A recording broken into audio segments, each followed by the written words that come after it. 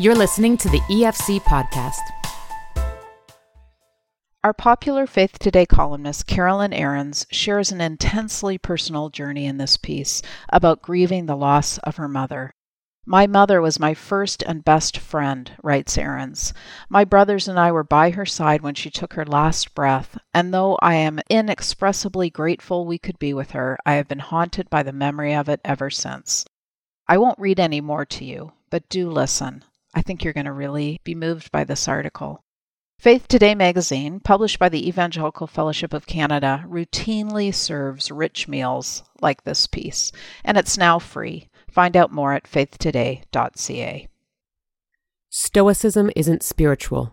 What grief is teaching me about being fully human, by Carolyn Ahrens. My mother was my first and best friend. A year ago, she passed through the veil that separates this life from the next. My brothers and I were by her side when she took her last breath, and though I am inexpressibly grateful we could be with her, I have been haunted by the memory of it ever since. Dying is hard, at least it was for my mom. She endured a litany of medical battles, cancer, heart attack, kidney failure, and somehow managed to fight her way back again and again. Her joyful, generous spirit bellied an iron will to keep living, to keep watching over her beloveds like a wounded but indefatigable mama bear.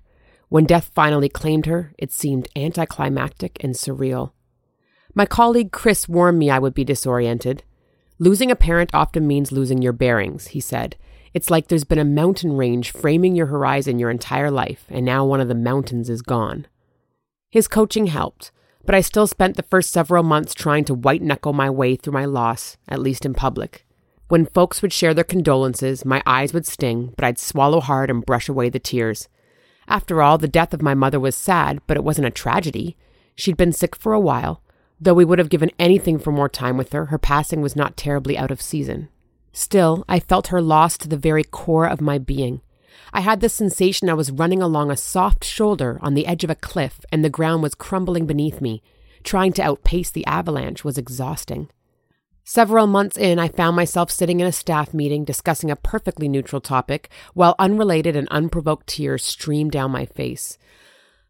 I whispered to myself, I think I might be in trouble here. Finally, I made an appointment with a grief counselor. What's wrong with me? I sobbed in her office. People go through much harder things than this, but here I am, undone. She listened. She was kind. She offered a second box of tissues, and then she told me to stop comparing my sorrow to anyone else's. The very worst grief you can go through is your own, she said.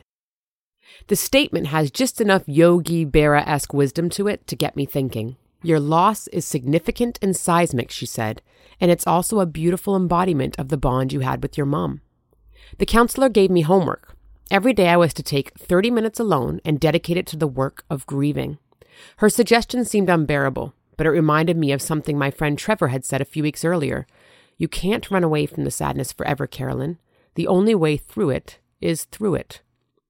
Slowly, painfully, I've been learning to let myself be as sad as I actually am.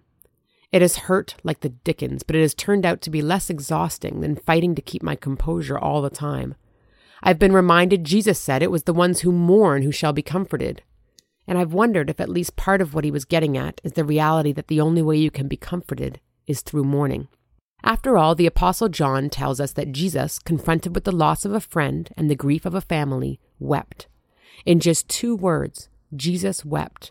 The stoicism I've fought so hard to obtain is exposed as neither spiritual nor fully human. 6 months after my mom's passing, I was asked to sing at the funeral of another mother. Her young adult son, Jordan, stood to speak. If you're wondering if Jordy is going to cry, he began, you can stop wondering. It is my honor to cry for her. My mom was my first and best friend.